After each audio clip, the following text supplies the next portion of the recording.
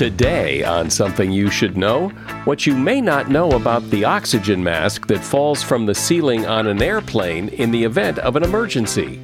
Then, the fascinating and sometimes strange things that cause us to spend money. You can actually see that people's spending is heavily influenced by what their siblings are doing. If you try to see, for example, when someone's going to buy a new car or buy a new house, one of the predictors of someone doing that is just the fact that one of their siblings just did it. Also, what's the one characteristic that makes a great password? And why, if you ever feel guilty indulging in pleasure, don't. Pleasure is not a luxury. Our ability to experience pleasure is necessary for a good functioning emotional brain. Nature wired us to pursue things that are pleasurable that we need. All this today on Something You Should Know. If you have to hire someone, what's the best way? Referrals? Well, maybe that could work. But just because somebody knows somebody who knows you doesn't necessarily mean they're qualified. Or you could pull out that file of random resumes that came in during the last 6 months. Maybe there's somebody in there. Maybe. Now, if you're hiring, you need Indeed. Indeed is your matching and hiring platform with over 350 million global monthly visitors, according to Indeed data, and a matching engine that helps you find quality candidates fast. As a business owner, I've found that hiring the right people, well, there's just nothing more important. Don't leave it to chance or a referral or a random resume. Use Indeed. In the minute I've been talking to you, 23 hires were made on Indeed, according to Indeed data worldwide.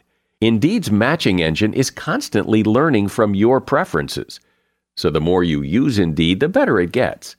And listeners of this show will get a $75 sponsored job credit to get your jobs more visibility at Indeed.com/something. Just go to Indeed.com/something right now and support this show by saying you heard about Indeed on Something You Should Know. Indeed.com/something. Terms and conditions apply. Need to hire? Oh, you need Indeed. Something you should know. Fascinating intel, the world's top experts, and practical advice you can use in your life. Today, Something You Should Know with Mike Carruthers. Hi, I hope you are ready for another fun, fascinating, fact-filled episode of Something You Should Know, because I have one right here, ready to go. And we start today with flying. Now, whenever you fly, the flight always begins with a safety presentation, and during that presentation, they tell passengers that in an emergency, oxygen masks will fall from the ceiling. You should put them on and breathe normally. But then they always tack on the end of that the fact that the oxygen mask may not inflate, but that it's still working. Well, why don't they know whether or not it's going to inflate? And why do you have to tug on it to get it to work? Well, actually, there are a few things about the airplane oxygen masks that you should be aware of. First of all, there really isn't all that much oxygen. There's only enough oxygen to last for several minutes. The masks are only meant to keep passengers supplied with oxygen until the pilot is able to bring the plane down to less than 10,000 feet, where passengers will be able to breathe more easily. Tugging on the mask is what kickstarts the process and allows the oxygen to flow through. But that isn't what makes the bag inflate. The size of the bag is completely reliant on the rate at which the passenger is breathing. Heavy breathers will have thinner bags, while people who breathe less will see their bags inflate more. And that is something you should know. I bet there have been times in your life when you have bought something and later regretted it. Or I bet there have been times in your life when you didn't buy something and later wish you had. People don't always make smart choices with their money. Why is that? Why is money such a hard thing to manage and hard to talk about and hard to really understand? Michael Norton is a professor of business administration at the Harvard Business School, and he's author of the book Happy Money, The Science of Smarter Spending. And he's about to help you better understand your complicated relationship with money. Hi, Michael. Thank you for having me. So what made you take a look at this? Why is how people spend their money so interesting to you?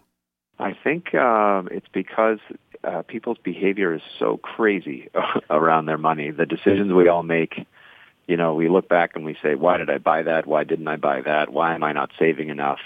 Money is very emotional, so we can get carried away with our spending. As a psychologist who studies decision-making, money is one of those things that we have in our lives that is really important for all sorts of reasons, but our decision-making often gets a little off-kilter, and I try in my research to understand what's going on. Why do we make the decisions that we do? Well, and I imagine it's different person to person and decision to decision, but in broad strokes, why is it so much trouble? Why is it so hard?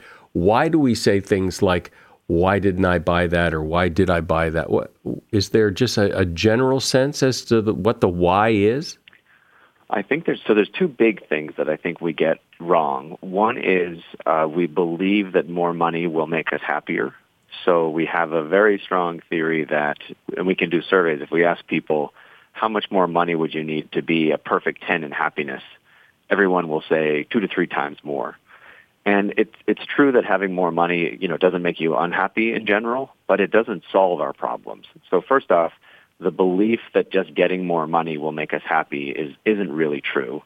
And then the second big mistake we make, and this is one that's for everyone, I think, what we do with the money, we don't always get right. And in particular, people seem to think that if they just buy more stuff, it'll be great. So if I just get a new TV or new shoes or new pants or a new car or a new house, whatever it might be, that stuff will make me happy, really nice stuff. And that's also really not true. So we're trying to earn more money because we think it'll make us happy, and that's not exactly right. And then when we have money and we spend it, we're buying a bunch of stuff for ourselves, and that doesn't seem to be paying off either. We're doing some things right, but those are two big categories that we're kind of missing the mark. But what's interesting is that, okay, so people buy stuff because they think that'll make them happier, and you say, well, no, it really doesn't. And yet it doesn't stop people from doing it again the next time. Yeah, I think of it a little bit as trying to eat healthy or exercise. That we all know now that eating pizza all day, every day is not good for us. And we can all say today, I'm definitely not going to eat pizza tomorrow, because that's easy, because it's not tomorrow yet. And it's a little bit the same with buying stuff. You can say to yourself, hey, you know what, buying the 10th pair of shoes or the 10th device is not going to make me happy. But when it's in front of you, just like when the pizza's in front of you, it's all over. There's no way we can resist because it's new and it's shiny and it's really exciting. And in the moment, it actually does feel great. So when we buy a new thing, we really are happy about it, just like when we eat pizza, we really are happy about it. But what the data show is that in the longer term, buying the stuff doesn't seem to pay off. So we're a little bit like pizza, like longer term, not so good for us. It's hard for us to go longer term because in the moment, pizza and new stuff is always better than not. Well, and so, I've heard the conversation about, is it better to spend your money on experiences or things? And there's a lot of talk about how experiences are more fulfilling and more rewarding. But don't you, do you agree? Absolutely true. So in general, and sometimes people think experiences, they're thinking, vacation's great, but I can't afford to go on vacation all the time because I'm a person. But experiences can be little things too. So instead of buying something for, $20 for yourself, taking someone out for dinner, that's an experience, right? So in little ways, experiences can also make us better than stuff. When it's time to make a decision, though, between do we buy the couch or do we go on vacation? And yes, you would say, well, the experience is a better use of your money because you have time to look forward to it. And then after it's over, you can look back on the memories and isn't that great? Whereas a couch is just a couch. But if you really need a couch and you don't buy it, well, then you've got that nagging at you. That can definitely be the case. And in fact, thinking about the issue of, does earning more money or having more income make us happier? It's not a magical solution by any means, but particularly for people who are struggling to make ends meet, who are actually worried about the roof over their head, their additional income does seem to be associated with happiness. So when money is solving problems for us, then it's a really good use, actually, of that money. So if you actually really needed a couch, it's not a bad idea to buy that couch.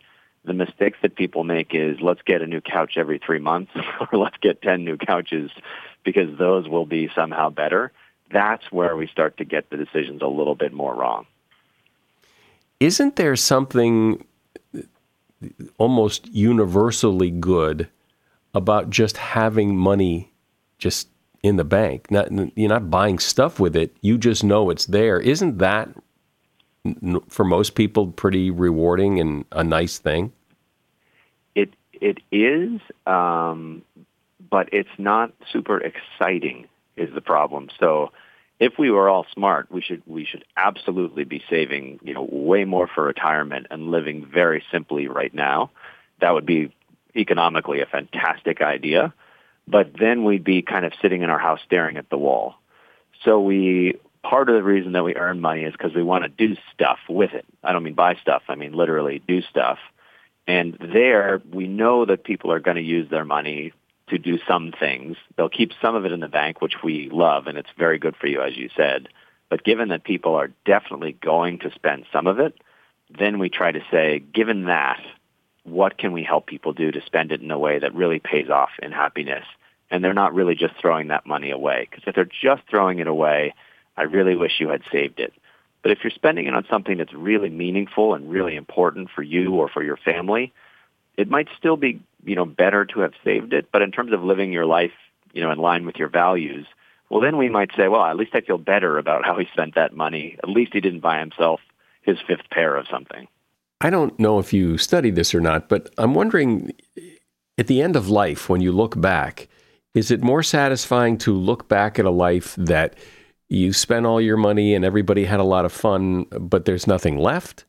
Or that you were more prudent and you saved money to leave to the next generation because, that's what responsible people do? So if you think about, family vacations are a fantastic example. So I'm one of 5 children, so family vacation was like a sitcom. Basically, we didn't always go particularly well, and for people who have kids, it can get expensive fast. Now, would it have been great in a sense to have invested all of that money over the years and then there's an inheritance? Maybe. But those vacations that we took, even though they didn't always go perfectly well, those are our strongest memories of our family.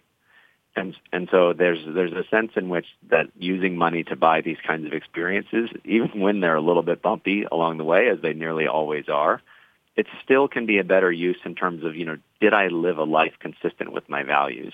Yes, we'd also love to provide for people after we're gone. But if that's all we do our whole life, again, if we sit in a room and never see our family because we're busy earning money, at the end of life, they might be happy because we gave them a bunch of money, but they would have missed having a parent.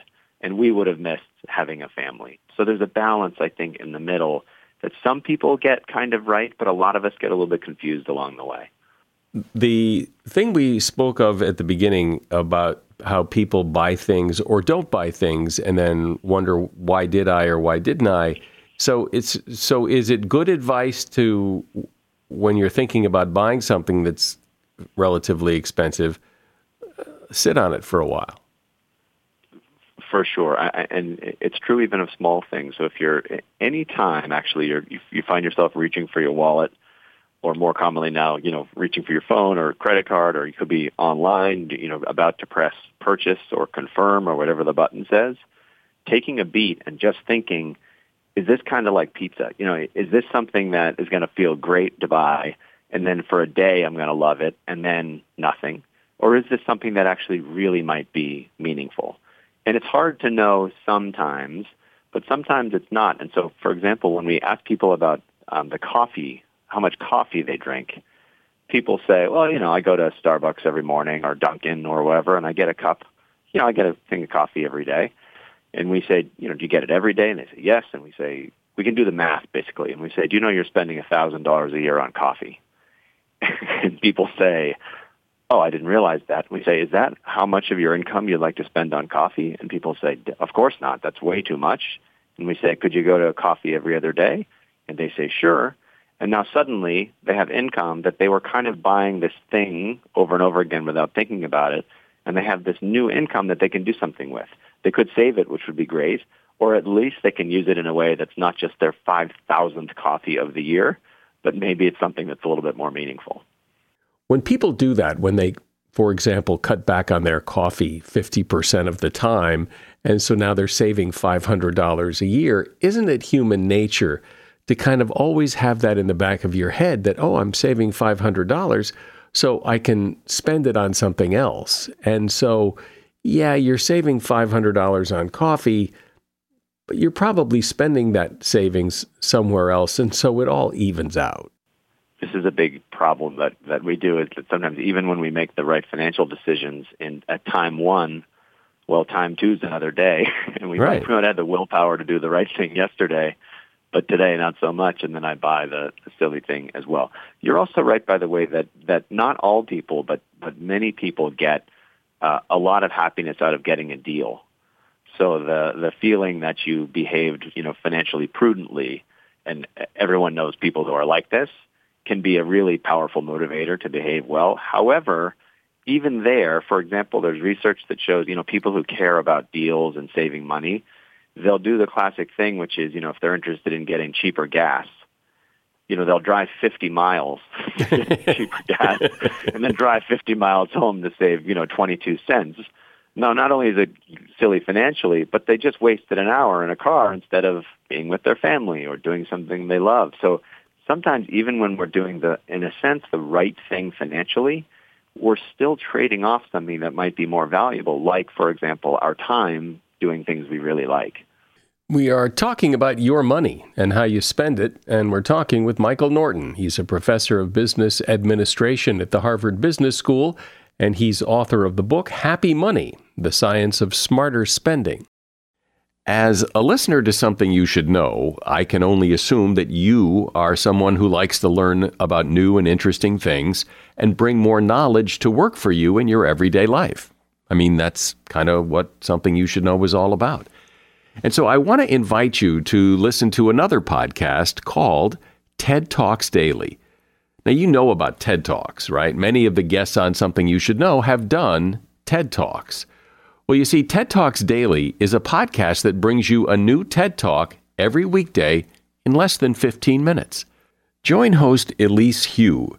She goes beyond the headlines, so you can hear about the big ideas shaping our future. Learn about things like sustainable fashion, embracing your entrepreneurial spirit, the future of robotics, and so much more. Like I said, if you like this podcast, Something You Should Know, I'm pretty sure you're going to like TED Talks Daily. And you get TED Talks Daily wherever you get your podcasts. So, Michael, there is this whole mentality about the sale, getting the deal, that is so attractive to a lot of people that, yeah, we don't really need this, but look how cheap it is. Look at how inexpensive. You would be an idiot not to buy it. Right, you'd be, again, as you said, I'd be an idiot. That's exactly what, I'm in the marketing group here at the Harvard Business School. That's exactly what not so nice marketers want you to feel, even if it's something that you really don't need, is what kind of a person wouldn't buy this when it's so cheap? This happens often in big box retailers. If you have anyone in your family, or you're the person who comes home with 6,000 rolls of toilet paper because you could buy them, way cheaper per unit, and your family says, we don't need 6,000 rolls of, or, you have pasta for 25 years because it was cheaper. When you buy it, you're thinking, I am smart, right? I mean, this is way cheaper pasta than I could get anywhere else. But was it really that smart of a purchase? Not probably so much when you have to go home and face your family. You think you're an idiot. Right. Because where are you going to put it? And it's probably not going to last that long. Exactly. So these are all good examples of why money is so difficult, because seemingly reasonable people will do such unreasonable things for strange reasons. Another one that came to mind, it's related. It's usually the same kinds of people who drive 50 miles to get cheaper gas. These are people who, if they buy something, no matter what, they'll stay or finish it. So they'll go to a movie that they hate. But in order to, quote unquote, get their money's worth, they'll sit and watch the movie that they hate until the very end. Or they buy a book and they don't like the book at all, but in order to get their money's worth, they finish the entire book. Now, there's something called sunk cost, which people are familiar with, which is it's a sunk cost, right? You've spent the money. What are you possibly going to get back by doing something you hate after you've already spent the money? But it feels good to us when we're doing it, right? I got my money's worth. But from this other perspective, it's a sunk cost. You got to just walk out of the movie because you're not going to be any happier watching a terrible movie than you would be just leaving and talking to a friend. Well, and sometimes you do it, you keep reading or you keep watching because you keep hoping it's going to get better, but it doesn't. That's true. That's right. It never does, or almost never does. Don't you think we spend a lot of money trying to impress other people? It's huge. I think you can actually see that people's spending is heavily influenced by what their siblings are doing. So if you try to see, for example, when someone's going to buy a new car or buy a new house, one of the predictors of someone doing that is just the fact that one of their siblings just did it. So you can see, that there's a random thing when we all buy cars and things like that. But a little more than you'd expect by chance, as soon as my brother or sister upgrades, I got to do it as well. And you see it with your siblings and you see it with your neighbors. So the closer a neighbor is to you that renovates, for example, or gets a new car, the more likely I am now to do that this year instead of waiting for another year. So we're often not even aware of it. We're not saying I'm going to beat them. It just feels like it's time to get a new car. And so these are huge purchases that we're making, and they are definitely influenced by the notion of keeping up with the Joneses, or ideally keeping up and then going just one little degree further so that I'm ahead. And the other place this comes up is, you spend a year researching the very best flat screen TV with everything, and then you finally put it up. It's a mile long in your house, and then the next day your neighbor gets one that's slightly better, and now yours is garbage immediately because it's slightly better. Mine, even though I could have enjoyed watching so many things on mine, the fact that I know someone who has one that's slightly better, now I hate my TV. It's completely irrational, just like not buying a Camaro, but it's very hard emotionally to let go of it. I guess that there is comfort in numbers. It's good to know that everybody else does this too, because I don't suppose there's any real cure for this. It's human nature, right? It's very difficult to, there's world religions that stress the idea of, stop trying to compare yourself to other people. That's not the route to success. And I know some people who are very enlightened who are able to do that. I'm not one of them. I don't know many people who are, because you're right, it is built into us to look around and see how well we're doing compared to other people. Even with things like height, we look around a little bit sometimes to see where we rank with height. It's not so different than where we rank with our car or our income or anything else that we're counting up. Lastly, talk about this idea that the way payment apps affect your relationships. So this is some interesting research we've been doing recently with Tammy Kim, who's at the University of Virginia. First off, had to explain to me what payment apps are because I don't really use apps very much. So there's many of them and they're a great idea, I should say, where, for example, roommates who have to split the rent. In my world, when I had roommates, somebody would write a check to the landlord, and then everyone would either write them a check for their amount or cash. Or it was very complicated, very pain. Every month it was kind of a pain. Payment apps, just click a button, and instantly all of our money goes to the place, and we're all done. Out for dinner as well, splitting the bill. It's like, what did you order? What did I order? Who's going to use a card? Who has cash? Again, a whole problem. Payment apps automatically split the bill among the four of us. We can all go home. So efficiency-wise, fantastic. I mean, there's no doubt that these are fantastic. But from a social perspective, they're a little bit weird because if we're always right down to the cent with what we're doing. So if you and I had dinner and it was, $20.02, and each of us made sure that we put in that penny, 10.01, like I wouldn't even let you spot me a penny, it kind of suggests that we're not really friends, because I don't even trust you with a penny. And now it feels more like a bank or something like that, where we're literally the phrase nickel and diming. We're right down on that all the time in our relationships. And a lot of relationships are about, hey, I'll get this time. You'll get me next time. Or even just, let me treat everyone this time.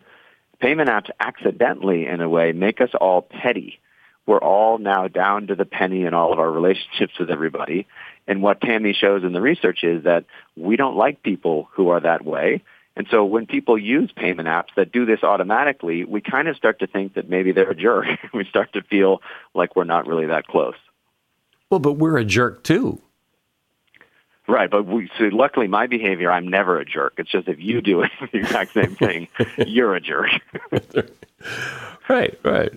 Isn't that interesting that it actually has that effect on people? Because you wouldn't think so. You would think, as you described, that it is such a convenient way to split the check that it's all good. There's no bad part to it. Exactly. And I mean, this is what we thought, when credit cards were introduced. It's all good, right? Because now we don't have to have cash and it's more efficient and everything. And then credit cards have this problem where because they're not linked to cash, well, now we overspend on them. Because they're so efficient and easy to use, they mess up our psychology a little bit and we start to feel like things are free and we're swiping everywhere we go. So very often when technology changes our interaction with money, it changes other things in our lives as well, for better and for worse, but definitely different. And that's why we're always, when we study financial decision-making, having to keep up with technology to make sure we understand in people's everyday lives, what are they experiencing, what products are they using, and how is that changing their behavior? So when the dust all settles, I mean, is there any kind of blanket, advice that applies to pretty much everybody when it comes to making financial decisions that will help you make better ones? Or is it just, it is what it is? I would say so. We have encouraged people to do this actually, and it's very easy to do. And I'll warn anyone who does it. It can be very painful. Your credit card statement that comes every month, many people actually don't look at the purchases at all, believe it or not. They just pay the bill and send it off. Some people look at the purchases, but more sort of for accuracy. Let me look at the big ones and make sure that's something I bought. What we encourage people to do actually is, and you can do it online, but printing it out actually is pretty helpful. Print out your next credit card statement and actually go through the purchases and think about them just for a sec. And you can ask yourself a bunch of questions. One is, do I even remember that? I bought that thing, I forgot. Well, that probably wasn't something really meaningful. And you can go all the way down the list to think about, was that a good purchase or not? I'm not sure. And you can bucket them. So you can start to say, well, how much did I spend on stuff for myself last month? And then you can start to say, wow, 50% of everything I bought was stuff for myself. Is that really the kind of spending that I want to engage in because of my values or because of what's important to me? And if not, you can say, next month, let's do 40. And then after next month, you can print it out again and see how well you did. So it's painful because it shows you who you are, and me too, and all the dumb things we do with our money. But it can be really useful and doesn't take much time to get you to think about your priorities for what you're doing with your money. And if you feel like it, start to make some small changes. Which is probably very telling if you can stand the pain of doing it. Michael Norton has been my guest. He is a professor of business administration at Harvard Business School, and his book is Happy Money, The Science of Smarter Spending. There's a link to that book in the show notes. Thanks, Michael. Perfect. Thanks, Mike. What could be bad about pleasure? Pleasure's good. Yet, it seems a lot of us have this weird relationship with pleasure, that somehow pleasure is bad. I mean, how many people don't take a vacation? I bet you thought at some time in your life that it would be great to go to a nice restaurant or get a massage or something, but you didn't because you felt guilty or thought if you did it, you would feel guilty. Well, it turns out that pleasure is not just a luxury. It isn't the dessert after the meal. Pleasure is absolutely necessary. Dr. Nan Wise has been helping people to indulge in pleasure and feel good about it. And she's about to help you too. Nan is a psychotherapist and author of the book, Why Good Sex Matters. But our conversation's not about sex. It's about all human pleasure and its role in your life. Hi, Nan. Thanks for being here. And thank you so much for having me.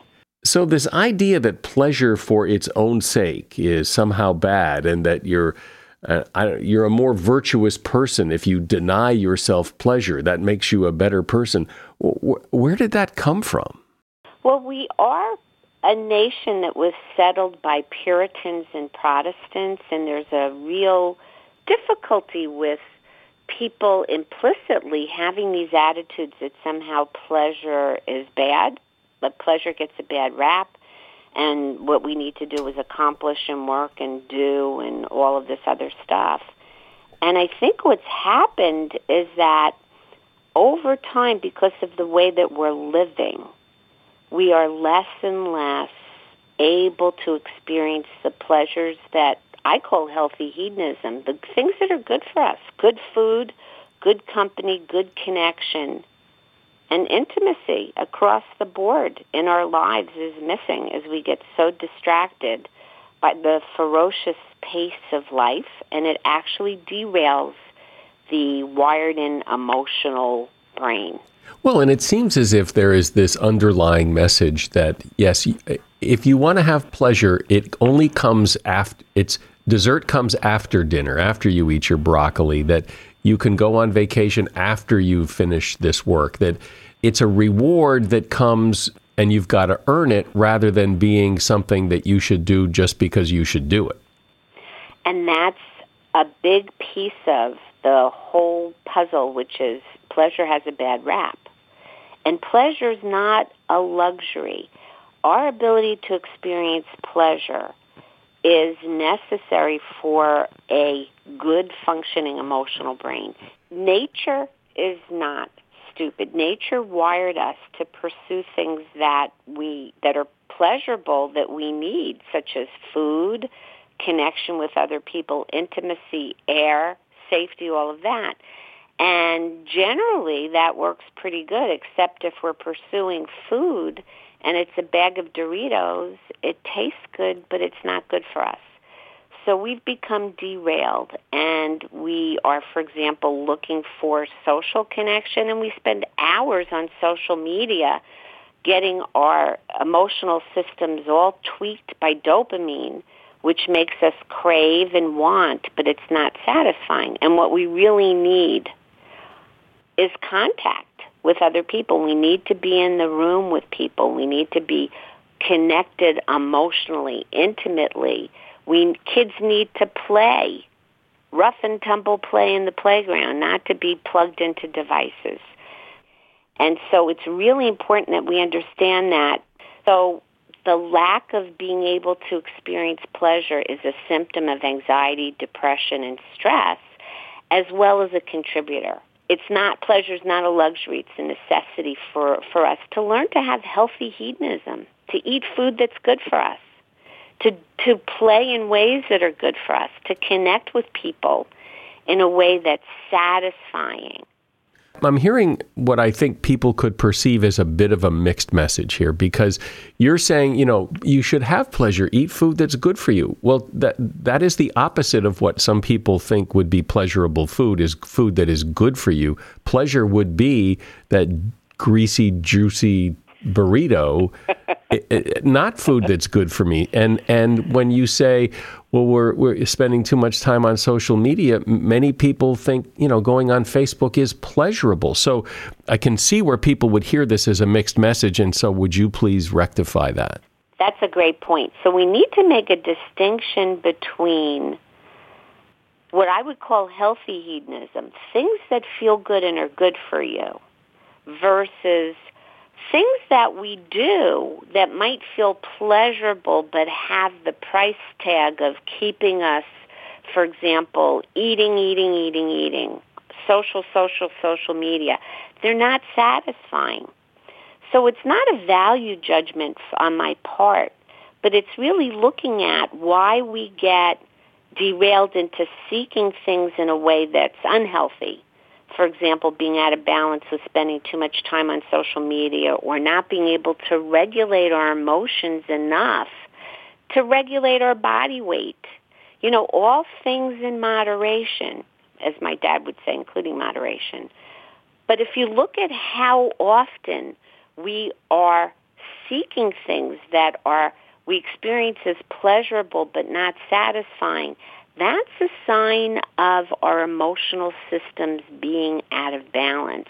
So tell me how to make that distinction. How do I look at something and decide, well, this is good pleasure or this is bad pleasure? That's a great question, and I think the answer more and more is about really paying attention to our bodies, the sensations in our bodies. And when I work with clients, a lot of the time, no matter what they've come in for, whether it's a problem with mood or a sexual dysfunction, and I say, what's going on in your body? And they look at me like I'm crazy. People are so in their heads that they're not really paying attention to the cues that the body gives you. If you eat food and you're really paying attention to your body and you're noticing the sensations as you're eating, you're more likely to stop eating before you have overeaten. You also will be more attuned to when you eat or when you, for example, move your body. The things that feel good are going to be registered if you pay attention to your body in a much more nuanced and consistent way. As we discussed, though, pleasure is often the reward.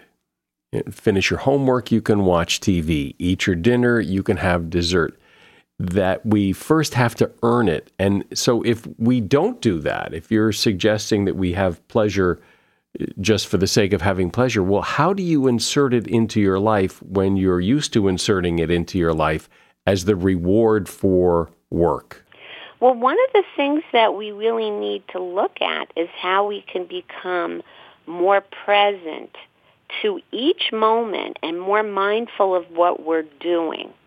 And if we do that, we can actually experience pleasure all throughout the day. We can experience pleasure in being engaged in our work. I'm having a great time talking to you right now. This is fun for me. I'm here, I'm in it. When we're in the moment and we're not so distracted, and this is one of the very bad things about what they call continuous partial attention. You're looking at your phone, you got your computer, your attention is spread all over the place. And it's even hard sometimes, even if we're not distracted with the phone or a computer, to take our minds that go off in all sorts of different directions. And believe me, I have a mind like that. My whole family suffers from anxiety.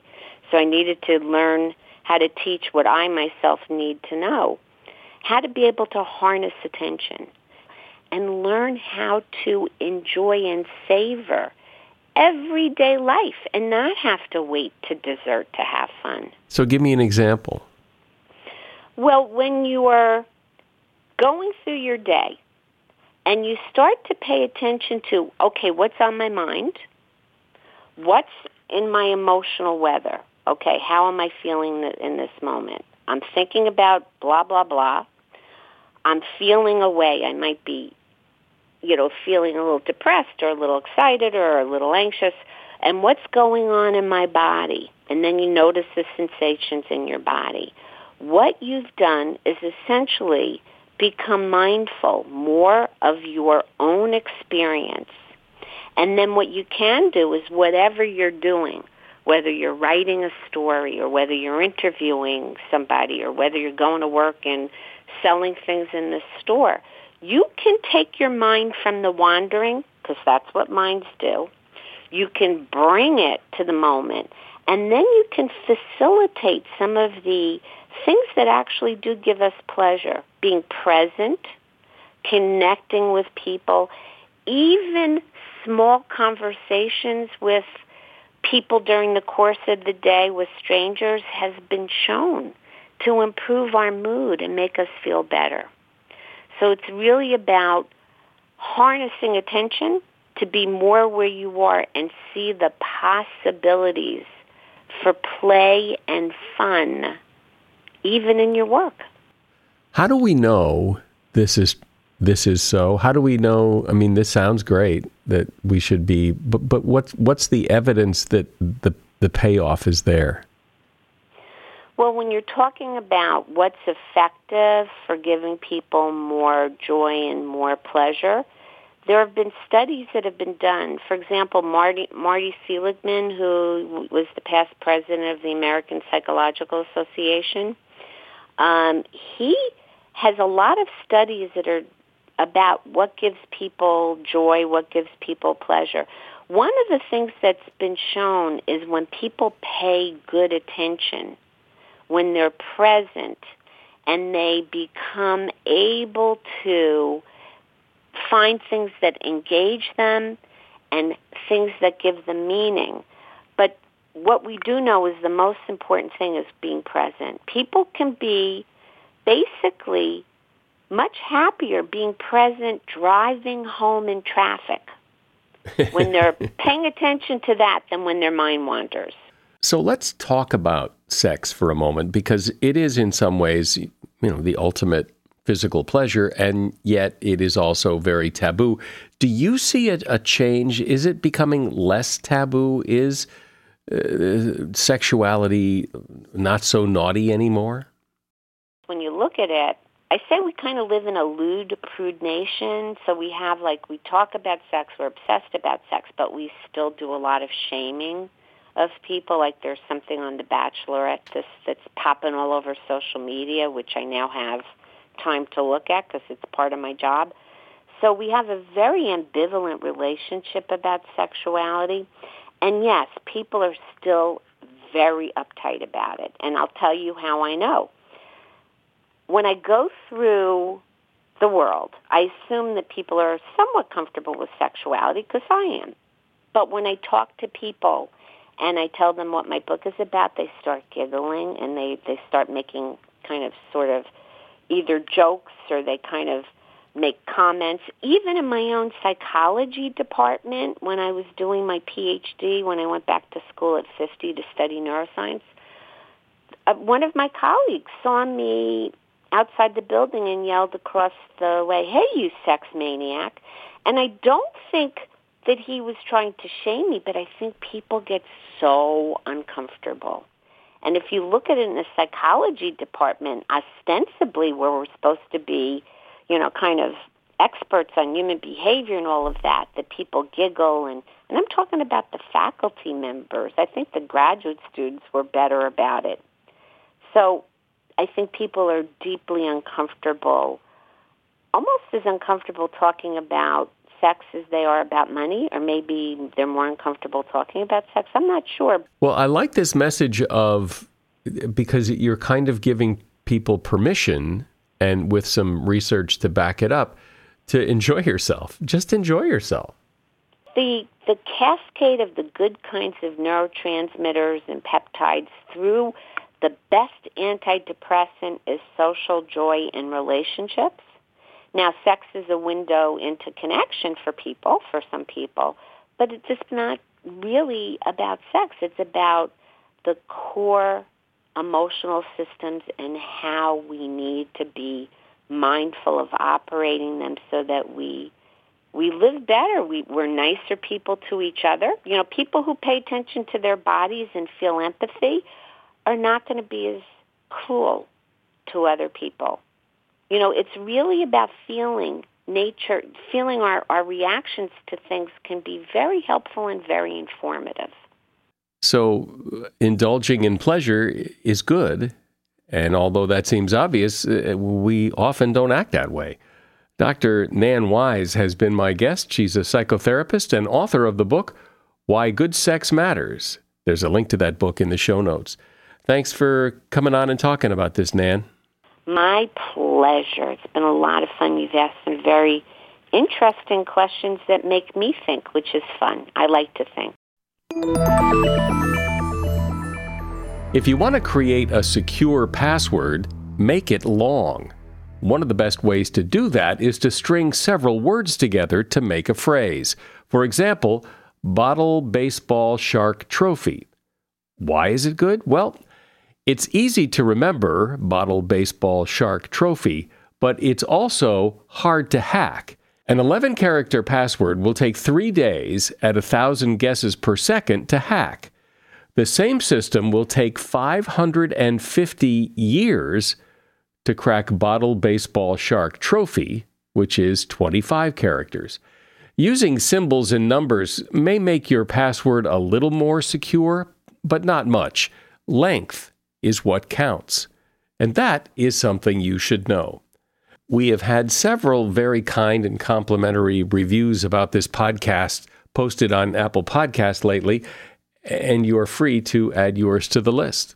I'm Mike Carruthers. Thanks for listening today to Something You Should Know. The Bigger Pockets portfolio of podcasts are worthy of your investment. We're having a real conversation as real estate investors. New episodes available every day. It's important to buy where it makes money and not necessarily where you want to travel to. Bigger Pockets, On the Market, Rookie Real Estate, or Money Podcast. The purpose of flipping is to create more cash so then you can reinvest into other types of properties. The Bigger Pockets Podcast on YouTube or wherever you listen.